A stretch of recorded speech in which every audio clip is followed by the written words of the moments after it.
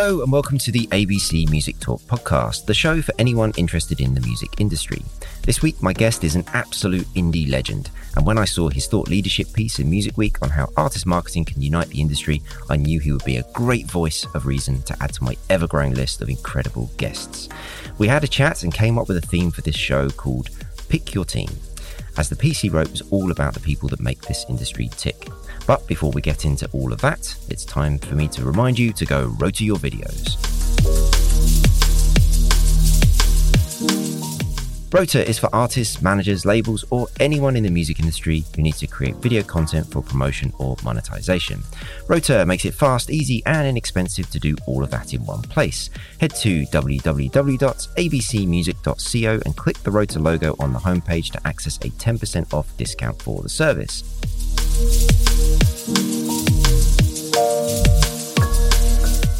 Welcome to the show, CEO and founder of Cartel Music Group, Charles Kirby-Welsh. Thank you. Thank you for having me. No problem at all. And thank you for coming to the Halley, the new co-working space in East London, who have very kindly lent me one of their recording studios. So listeners, you are graced with a nice dead room again. I've just realised that Charles is now looking slightly crestfallen because he thought this might actually be my recording studio. We're all good. Okay, we're going to elaborate on the piece you wrote for Music Week in a bit. But as I just sort of mentioned, as we were talking about this as a sort of prep for the show, I remembered that there was a book that I read when I was learning about the music industry called Everything You Need to Know About the Music Business by Donald S. Passman, and the very first chapter was called Pick Your Team, and it just felt like a really good title for this show. But first, all of my guests, they have to tell me their backstory. So we need to learn, how did you become what you are today? Yeah, okay, well, I'll give you a small potted version of that. So I got into music in the 90s through dance music culture, rave culture, and that kind of led me to DJing, which was probably the only careers advice I listened to, and moved from Yorkshire to London to kind of get closer to the action, as it were. Went to university and ended up DJing more and getting into the music industry, which I really had no knowledge of prior to that. And I kind of fell into an internship at Virgin Records at the end of the 90s, working in the dance department. Great team, and just learning about what major record labels were all about. The more time I spent there, the more it didn't make sense to me. And eventually I left and went to work in a record shop and started a management company. And the management company was Cartel. And that was sort of early noughties.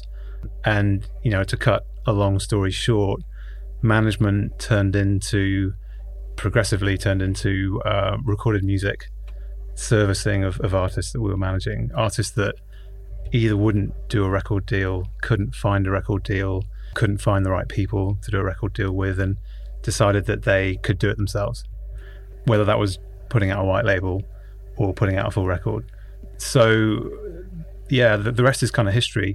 I just got more and more into the world of independent distribution, independent marketing of records, but always with a backdrop of not wanting to have a record label, which might seem at odds with most people who get into that sort of environment. But having come out of a label environment and seeing it not work for the artists, particularly the niche artists at Virgin, that was the thing that I think really kind of resonated with me. Virgin's always had a great roster of underground talent, and they didn't always fit there from my perspective.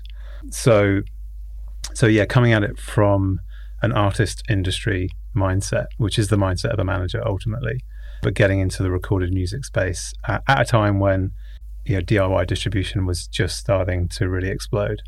So you had iTunes launching, you had many an independent distributor aggregator starting to scale at that point. So we kind of... So what year was this? So this would have been 2003, 4, 5. Yeah, right. With iTunes launching and sort of the digital music economy starting to actually accelerate, that was the beginning. And nearly 20 years later, that's really what we do, and it's evolved massively in that time, as you well know. But it's been an interesting journey. Okay, so it's interesting. I mean, sounds like we had similar sort of starts. I started in dance music at a major record label, Right? and sort of worked my way into the indie world very quickly from there. That's very cool. Thank you for that. Okay, so the article itself was an attempt at demonstrating how important the expert human touch to marketing is required to get the most out of a record release. Mm-hmm. In fact, you talk about how just working a record isn't the right approach. So can you give, just for the listeners' benefit who perhaps haven't seen it, and I will put a link to it in the show notes, just to kind of just flesh out kind of more about what you were kind of getting at there with the article? Yeah, I mean, it comes from a day-to-day reflection that we have in what we do as Cartel is principally a artist label services business that is centered around a distribution baseline. So we distribute music digitally and physically and help the artists navigate and manage that part of their business. So what a record label kind of does or did and continues to do in different spaces.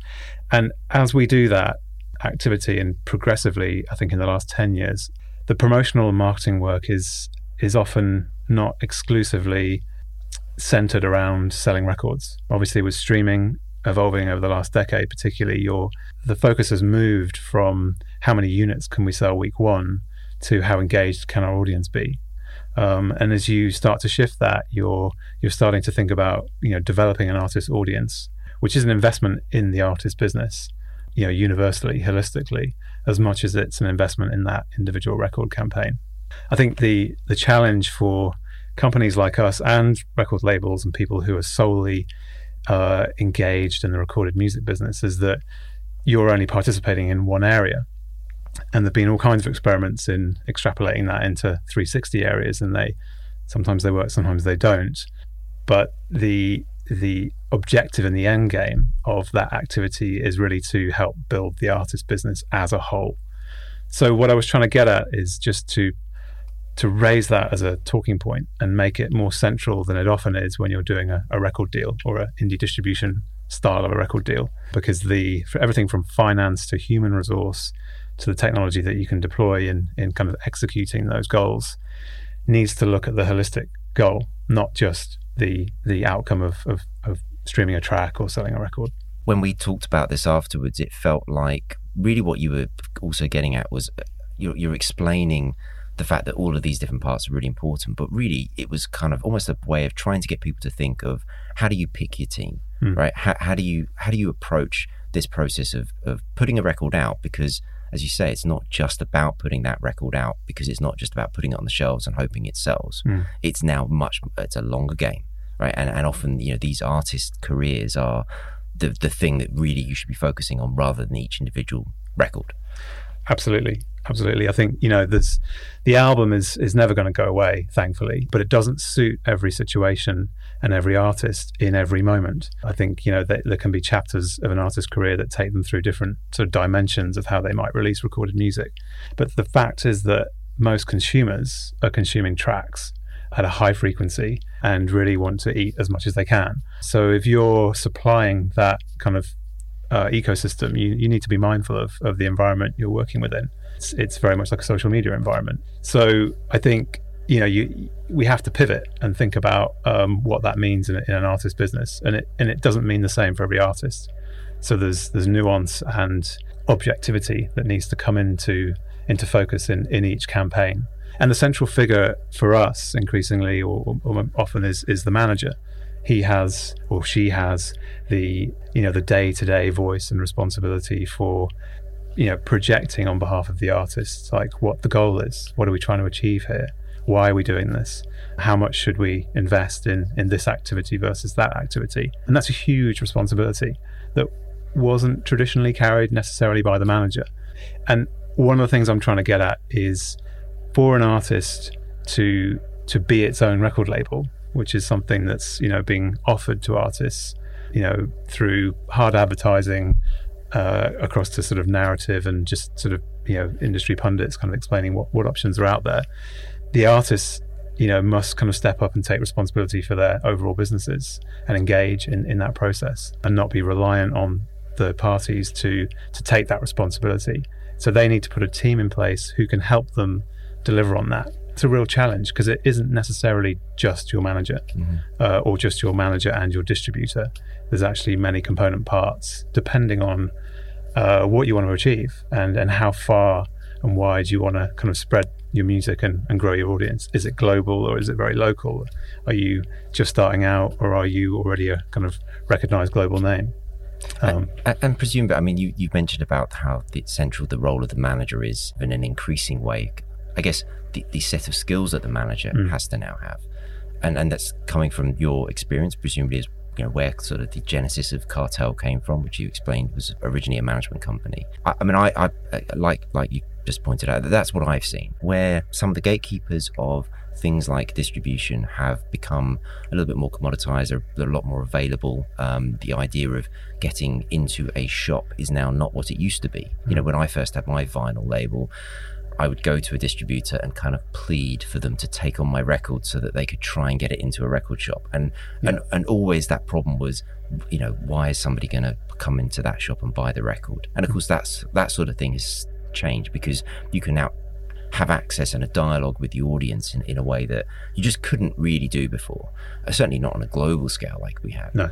What's been interesting for me is on this theme is that in places like Southeast Asia, which I have some experience in, a lot of the times the record companies also perform a sort of management function as well. So they've sort of done it the other way around, so to speak.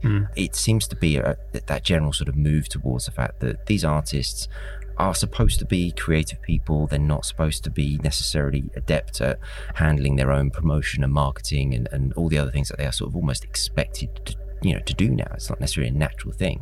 So picking your team, getting the right amount of people around you is incredibly difficult. And presumably you've molded Cartel around this sort of holistic kind of approach to what does each individual artist need? And presumably you've tried to, and when I look at your website, you've got a whole range of services, and you obviously looking at that as like, well, maybe they need this, this, and this, but not this. Is that correct? Is that kind of how you? Yeah, it is. It is. I mean, I'm often at pains to try to not describe us as a distributor, and to make a point of difference between what we do, the approach we take. Well, it's not cool anymore to be a distributor.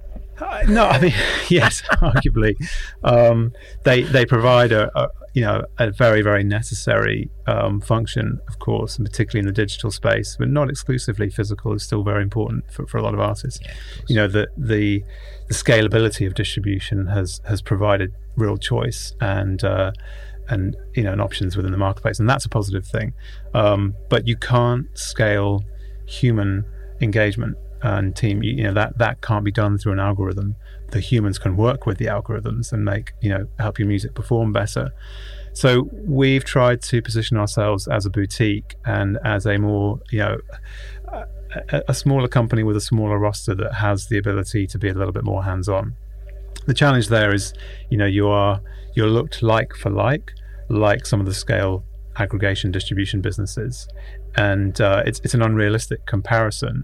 And we're in an industry that is still leaning back on sort of habitual cognizance of what a record deal is. So a distribution contract is still negotiated a little bit like it's a record contract, and people still perceive whoever's providing an advance, whether it's a distribution advance or a recording advance, to be taking some kind of risk and equity in the project. And those things aren't really talked about or defined particularly well, I think, at the moment, in terms of when we enter the DIY space and an artist is choosing to retain control, retain ownership, have the freedom that distribution allows, but doesn't want to take financial responsibility for that. That's slightly juxtaposed, and we need to be very realistic about how that's managed and how the artist and their team perceive it from a business standpoint, and then how they engage the necessary people to work on their record, which is going to be a cost for them ultimately. So I think there's a lot to get into within that for an artist setting up a record label or trying to release music independently at scale. It can be very unwieldy and challenging for their manager potentially, and for them as well, which brings you back to the team aspect. Yeah. To come back to your kind of question a bit in terms of like how have we molded the business? We have a distribution pipeline, and we have a network, physical and digital, of being able to sell and distribute records. So that is central to what we do, because we have to be able to sell the music. But the business is split in two, in the sense that One side is that distribution component, and the other side is a campaign management, promotions, and marketing component. And that takes more of an agency representation. That side of the business can be engaged independently of the distribution, and is by other labels and distributors and artists. But it formed and developed because of a need, and because of needing to find a balance with the cost of putting those types of promotional services and resource in place, and how affordable that was for some of our clients, or how it wasn't always affordable for some of our clients. So because we have some level of economy of scale, we were able to build a team that was potentially more affordable for them, or more adaptable to their needs, because we were sort of within the silo of what they were doing.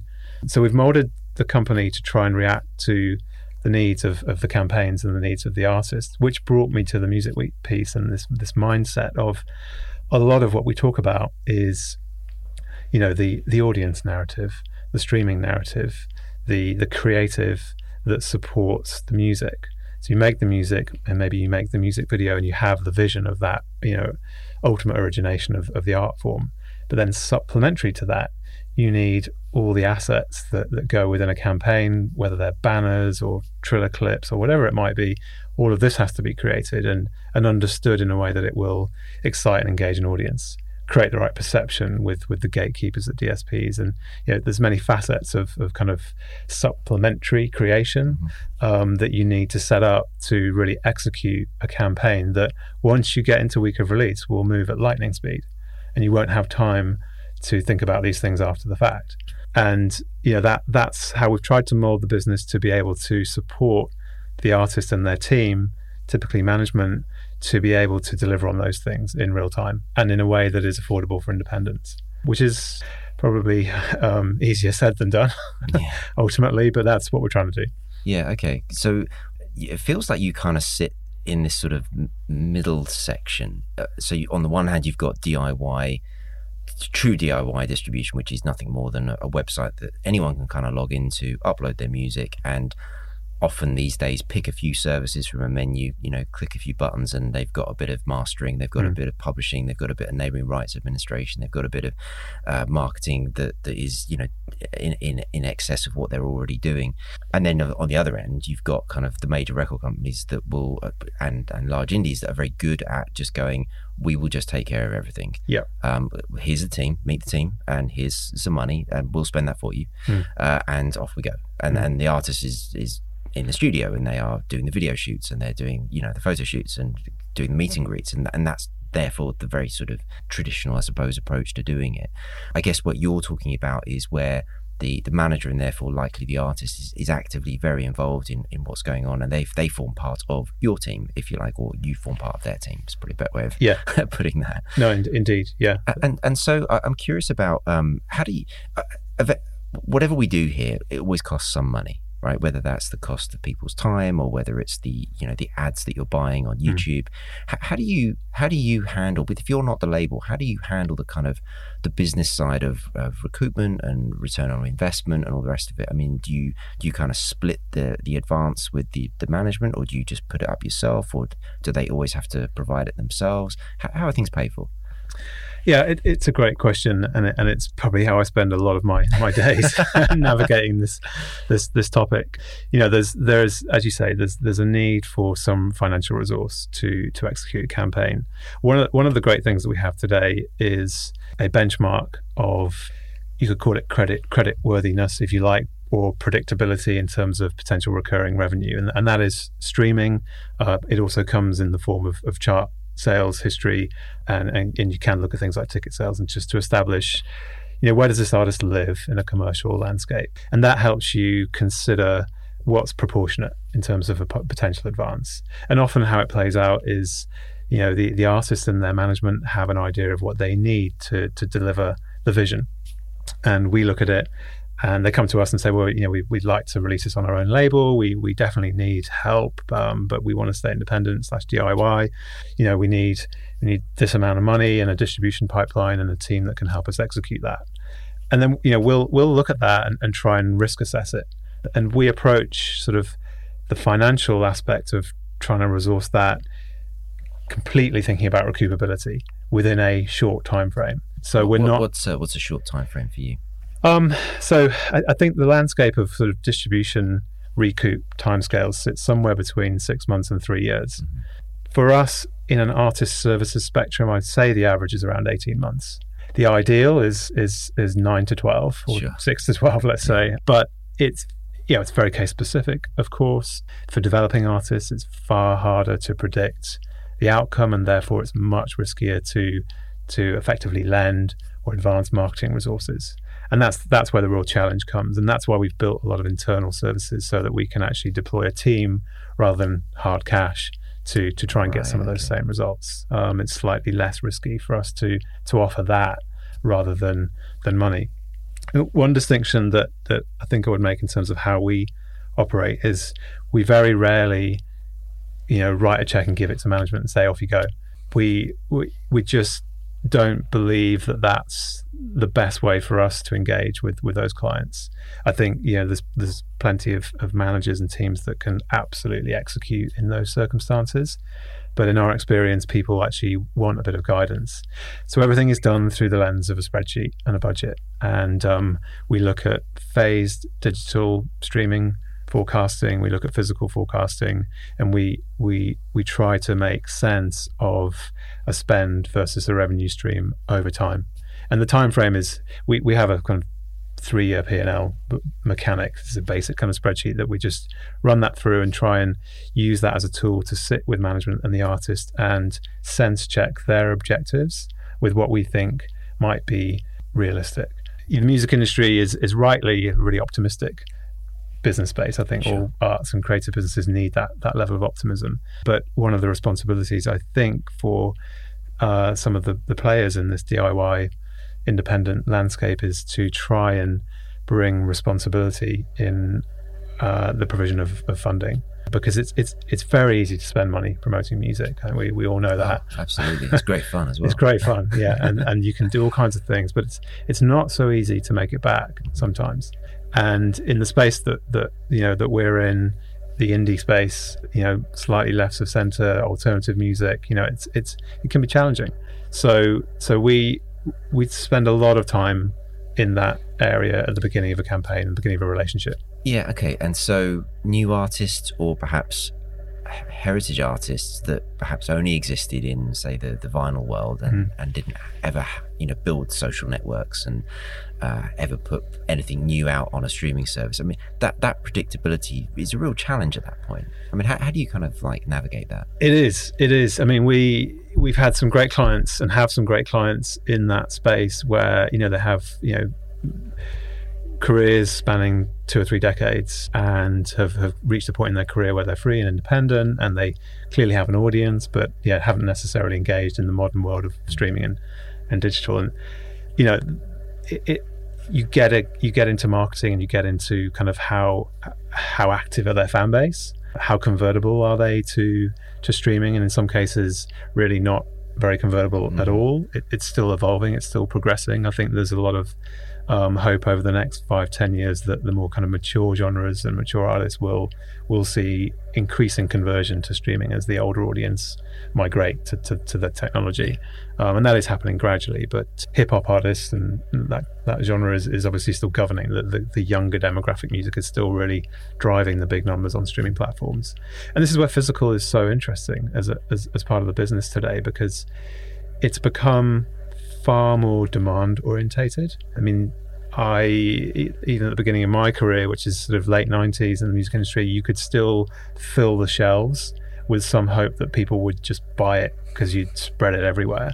It's a supermarket model. Yeah, and that's not really in existence too much anymore. So now there has to be demand for you to put a physical product out there. But if you have an audience, no matter how old they are, if you can get them engaged and use some of the amazing kind of e-commerce platforms that are out there today, whether it's Kickstart or Music Glue or Bandcamp or whatever, there are platforms to test your audience, and to with some of the heritage and more established artists that we've worked with, we've recouped month 1 on a campaign because physical has just been the mainstay. Well, if you execute a really good pre-order campaign. Exactly. Yeah. Yeah, and it's a shame that Pledge Music went the way it did, because that was, as a concept, was fantastic. Absolutely, yeah. I think it is a shame, and I think hopefully we'll see some kind of rebirth of that type of platform orientated, pre-order driven. I've started to see a few things around the live space in terms of tickets. So the idea of pre-selling those tickets as either online concerts or actual concerts themselves. I know it's difficult at the moment, but and those companies are then also building in a merch and a physical and a download, and like they're trying to sort of like fill out that revenue stream ecosystem for the artists. So I think you're right. I think we will see more of that come around. I think the live space, and it'll be interesting to see how it kind of comes back after what's an incredibly difficult time for it at the moment. But we've worked closely with a number of independent promoters. I mean, DHP I'll mention as one, who've been I think very forward thinking in the way that they look beyond just live ticket sales, and they look at the artist and think about ways of cross marketing the artist and using the live marketing budget to help project and promote the overall artist campaign. And record labels and artists sort of doing DIY recorded music releases, working with the data that the live business has to have a combined offering. That's powerful, and particularly now where that offering it has to be virtual and online. It's a pretty extraordinary moment in that case. But you are seeing opportunities come through that. People are engaging. Whether like the Laura Marling example that came up, and the idea that high quality virtual performances can be sold as a premium experience, and that can then perhaps be bundled with whether it's a recording of that performance or merchandise or other things. I think this brings us back to that idea of an artist industry and marketing to that holistic industry, and selling really any type of product, whether it's a stream or a piece of merchandise. But the team that are working with the artist are helping to reach that end game and build a business.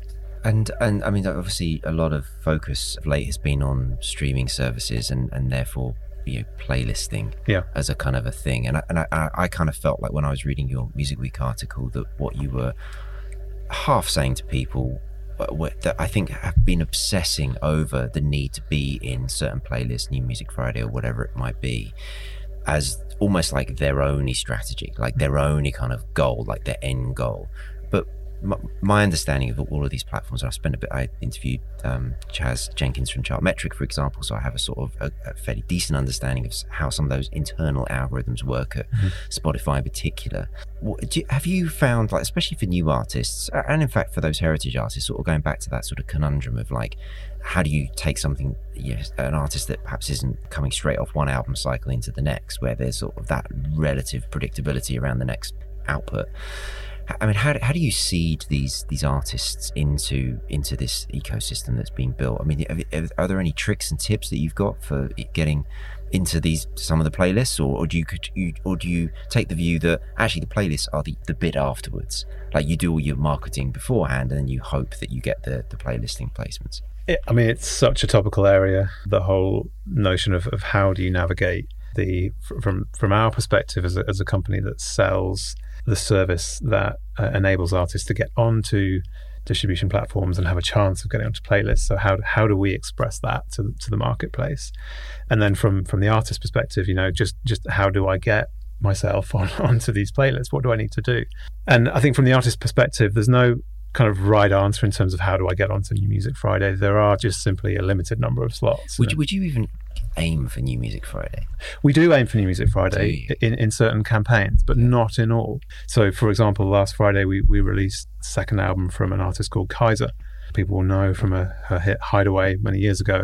And, she's at a level where the conversations, she's a very established name. She's had a lot of success on streaming platforms with previous music, and she's in a pop environment.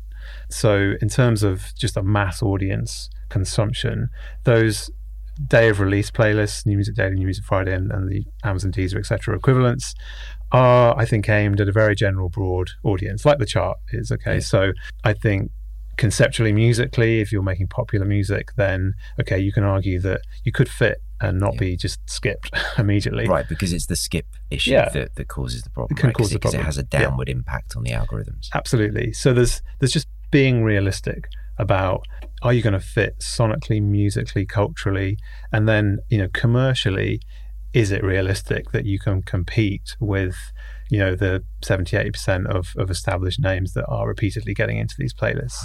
Right. So that's in terms of those. Yes, we aim for them where it feels appropriate and where we want to hit the runway hard week one on streams. But you've got to manage that.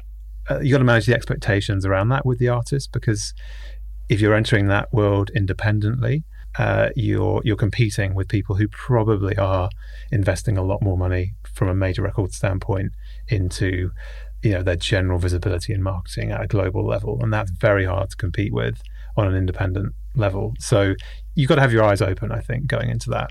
I think the other side of that coin, in terms of how do you affect streams if you're perhaps not focused on those types of playlists, you're maybe more focused on genre or thematic or niche playlists, which are perhaps just smaller generally in terms of followers and listeners. There are tangible actions that you can take. I mean, on Spotify, which is probably the most visible platform in terms of streams and followers, monthly listeners, and that's obviously a narrative that people bring into this equation a lot. It doesn't mean the platform's more or less important than any other necessarily. You have to think about that in terms of your audience. But because those metrics are public and very visible, you can think about monthly listeners to follower ratios, and you can affect the follower ratio with a digital advertising strategy. And I think particularly in the last 6 months, you're seeing an increasing awareness of a focus shift onto how do I bring my audience into this space? And if I bring my audience into this space, that's a positive, because more people will engage with the music, which could potentially affect the algorithm. And it's like sending someone into HMV or Rough Trade or onto Amazon. Amazon as a physical retailer, are far more kind of ambivalent to your needs as an artist, but it's algorithmically driven.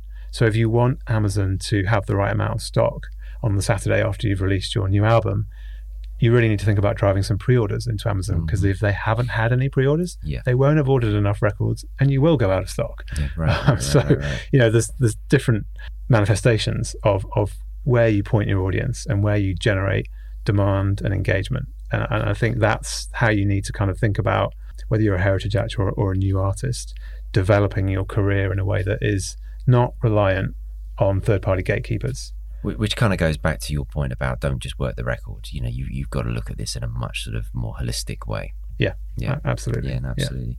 And so in terms of all the different services that you're offering, I mean, do you sort of quantify things like playlist plugging? I mean, do you sort of talk about that as like a commodity that you can charge for, or is it not really like that? How do you kind of, what's your sales pitch? We only talk about playlist plugging in so much as it's not a service that you can charge for, and not a service that you should pay anyone else for.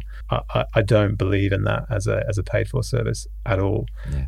I think that there is technology like Submit Hub, for example, where you can deliver your music to a number of recipients that might consider placing it editorially in the third-party playlist space. In the official playlist space with DSPs, ultimately we come back to a good actor relationship, well organized, well presented type of campaign concept, right? So we work hard on our relationships with those DSPs. We try and be a good actor with them and make their lives as easy as they can be. You have to just bear in mind the amount of music that they're being delivered. It's unimaginable in terms of how could anyone listen to that much. So to be a good partner with those companies is about sort of making their life easy in receiving what we're trying to promote. And that's really the most important thing that we can do. We can't, and we wouldn't try and force them to sort of play anything. We're just not in that position. I don't think anyone necessarily is in the independent space. So it's about contextualizing it to our potential clients and explaining it, talking it through, and finding an approach that is going to make sense. And often it's you're saying slow down, take more time. What do you mean you want it out on Friday? It's Thursday. What are you doing? The lead time is important, not least because you're actually putting a piece of music up globally in a moment, and that, if you think about that probably does need to take a little bit of time to do well. It's possible to do it very, very fast, but I think for anyone to have a chance of receiving that piece of music, particularly if you're an unknown entity, and quantify it quickly to in a way that they might think, this sounds interesting, I want to check it out. And I already know before I check it out that it's going to live in a certain lane. It's going to be, it's either chill or it's pop or it's dance or it's aggressive or it's happy or it's sad. And, because algorithms work with tags and humans also, have moods in terms of what they want to listen to at any given time. So the more you can inform the listener or the algorithm about what it is you're sending them, they're then pre-armed and pre-warmed to receive it in a way that could be positive. Yeah. And it's amazing to see how often that's missed, because there's so much to think about, in terms of an artist kind of putting music out, that bit probably seems obvious. It's almost obvious if you listen to it what it is, right? But for those of us that are listening to a lot of music as part of our job, well, it would really help Sure. if you kind of set it up for me. Yeah. And I think that's probably most profound if you're working in a streaming platform. Definitely, yeah. And so, I mean, this is all sort of echoes of the original Music Week piece, where it's having this expert team around you, because what you're explaining, at least as far as I understand it, is that it isn't just about knowing somebody at Spotify that might be able to get you onto a playlist. It's much more about creating almost like an aura around the artist and the record itself, so that it all travels at the same time. That's a bit of radio, it's a bit of live, it's a bit of social media, it's perhaps influencer strategy that makes sense, that helps with that sort of what you were just talking about there. Of course I know what this is, that it sits within a particular tribe or a particular movement. So as the audience, when they first come to it and they first see it, that they will understand what it is that they're looking at and listening to. Absolutely. And I think it's what great record labels have done so well historically and still continue to do today, is how do you create excitement? How do you create anticipation for art, for music, for bands? It's hard to do when there's so much noise and traffic. But when you do it, when you get it right, it is unstoppable. And I mean, of course, it comes down to taste as well, and the right people, and how you direct it. But that's really what you need to think about. I mean, we had a session with a DSP recently where we were playing the music of an artist, and they gave us some tips just in terms of what they would like to hear before we did this. Okay. And they wanted to hear really about where the music was from, what it was about, what the artist was about, and what their kind of story was. They didn't want to hear about any of the marketing drivers that we might be able to throw at them. We're on this radio, we've got this much digital advertising. They wanted to hear the context around the art, because they're music fans. Interesting. So they were interested in that. And that's, Okay. It's like when you go to a gig and you watch an artist, an amazing gig sticks with you because of the art, ultimately, the performer. And that will stick with you more than the review of the concert you read that you didn't go to, even if it was outstanding. You thought, I wish I'd been to that. But, being at the concert would have been, memorable in a different way. And it's the same kind of impact point that you're trying to create. So, and that's a creative process that I think the artists should lead, particularly in our kind of environment. So they should be engaged in it. And do you think that they were asking for that because for them, they're trying to curate their shop, if you like, in a way that is going to be very engaging and sticky for the audience that they're intending for it to be? So the fact that you've spent a whole load of money on radio plugging doesn't really impact the aesthetic, if you like, of what including your music in their shop front will actually do to their service. Is that what kind of where you felt that they were going with it? Absolutely. I think in some dimensions, whether or not you're on the radio or in the press or smashing it on TikTok, has no bearing on whether or not you fit in a certain type of ethereal playlist or a very kind of genre or mood-based playlist. They are building those playlists so that they're highly engaging for the listener and are delivering musically and culturally what the listener wants or what they perceive that to be. And that, I think often has no bearing on the traditional promotional drivers. Though in a way that's an extreme. I think there's a huge middle ground where, yes, your cultural relevance generally is a benchmark for which gets you listened by those people in the first place. So it's not I don't think you can say radio doesn't matter anymore, it's all about playlisting. It's just not as black and white as that. In fact, none of it's black and white. But you do have to consider, and it's positive that there are people gatekeepers, if you like, working in these places that care deeply about their playlist and the listener experience, because that's akin to the independent record shop curator who's got the records under the counter that's like, oh, I know what you're into, I've got this one for you. It's a similar concept, and it's worked for a long time, just in different parts of the retail landscape. And I mean, this is a theme that kind of sits across, the whole process of decision making. I mean, if you're an artist and a manager, and you're thinking about who will be my partner, is that a record label? Is that a distribution company? Is that a DIY service? Because when we talked before, there's been a sort of an ongoing, should we call it, maturity in our industry, whereby it's very easy for certain companies to offer half decent distribution network, some money up front, and some low distribution fees. But what you actually get for that is what, right? Yeah, okay, you've got some money, you've got your low distribution fee, and you've got a decent distribution network. But what do you actually get? Do you get anyone to help do exactly what you've just described, which is frame this piece of music in a way that the audience is actually going to understand it? Because if you get, we talked about certain larger companies who have an incredibly overworked staff of label managers or artist relations people, that there's absolutely no way in the world they can possibly have a passion for every type of music that they are being asked to deal with, or indeed have the time to do it. I mean, that scale thing, you kind of touched on it earlier. Technology scales, of course, but the human beings don't. And so, coming back to our theme of pick your team, I mean, is it just that there's a lot of choice, which is on the one hand bad because it's confusing, but on the other hand it's good because then there's a lot of opportunities to make different decisions. I mean, so when people are coming to you, what do you find that they're asking for? Like, what is the thing? Like, why have they come to you as opposed to, let's just call it, some of the others that are perhaps slightly more in the press all the time? We're not going to name names. We are not, because it's unnecessary, but it's a point, right? Yeah, no, it's an interesting one, and it's definitely changed over, I think, the last 3 to 5 years. I would say 3 to 5 years ago, it was very typical for people to come in and say, so and so is offering me this on this rate, can you do better? We really like you guys, but really what we want is as much money as we can get from you and as cheap a rate as possible.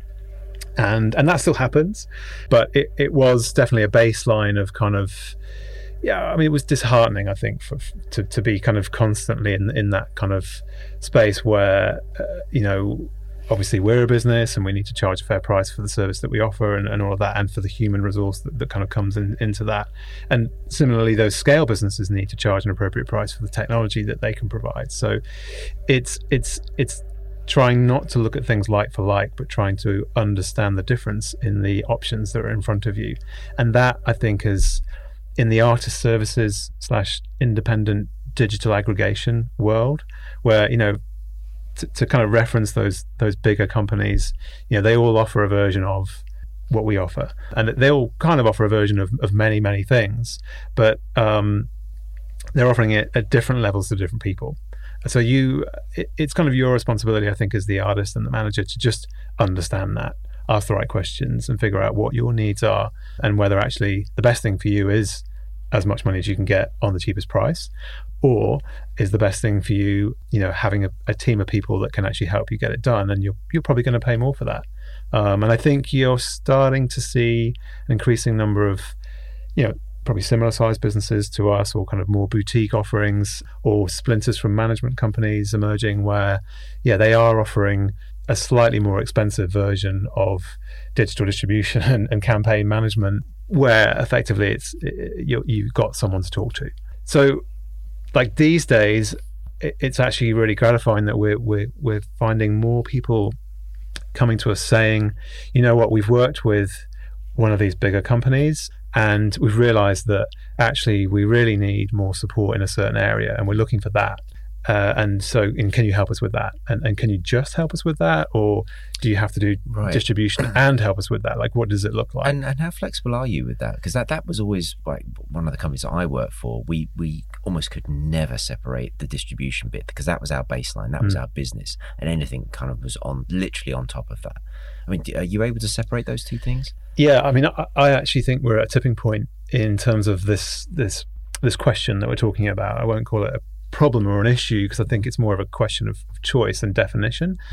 And we have, in probably the last 18 months, we've really defined something within the business which enables us to offer the promotions and marketing and campaign aspect independently of the distribution aspect. And we've done bits of that, in the past, but traditionally with sort of the press and radio team that work in-house, they can sort of obviously do that, for anyone to some extent. And that's the sort of thing that people were used to paying. Exactly. Separately. Yeah. So that's a concept that people really get. But hiring an agency to do that, combined with social digital marketing, combined with overall kind of campaign lead and management, is trying to bundle that together in a way that makes sense. Is something that, because we understand the budgeting and distribution of a record, we kind of can enter that space in quite a sympathetic place. And I think we've realized that we can actually probably help some of these bigger distribution companies and bigger players in being part of a team that works with them, right. Because they do have different resources than we have, and different levels of reach internationally, and more infrastructure, and so on and so on. So sometimes the combination of multiple players in a team can be the right thing. So actually the company that you used to work for, we've been doing a couple of campaigns with just on that level, and it's worked really well, I think, for both. So it's evolving all the time, and I think one of the great things of being small as a business is that you can be nimble. So from being a management company to being a sort of marketing agency, is an interesting journey, I think, in the space of what I come back to as this sort of artist business. All of that was making me think about something we talked about when we had our pre-conversation. So communication is can be a problem. Should we just say that? And I think sometimes that's the attraction of a major record company, because you're going to one spot. If you're a manager, there's one person you call. Right? You're either dealing with your A&R person, or you're dealing with your product manager, and they will help navigate everything else that's going on. On the DIY space, you talked about typically not handing over a check for a manager to go off and then piece together their radio pluggers and their PR people and all the rest of it. So, and you have a lot of internal resources that you've built up. What is the right mix, or is there no one right mix to in-house versus disparate collection of people? I don't think there's a formula for it. I think I think one of the guiding lights has to be your commercial objective.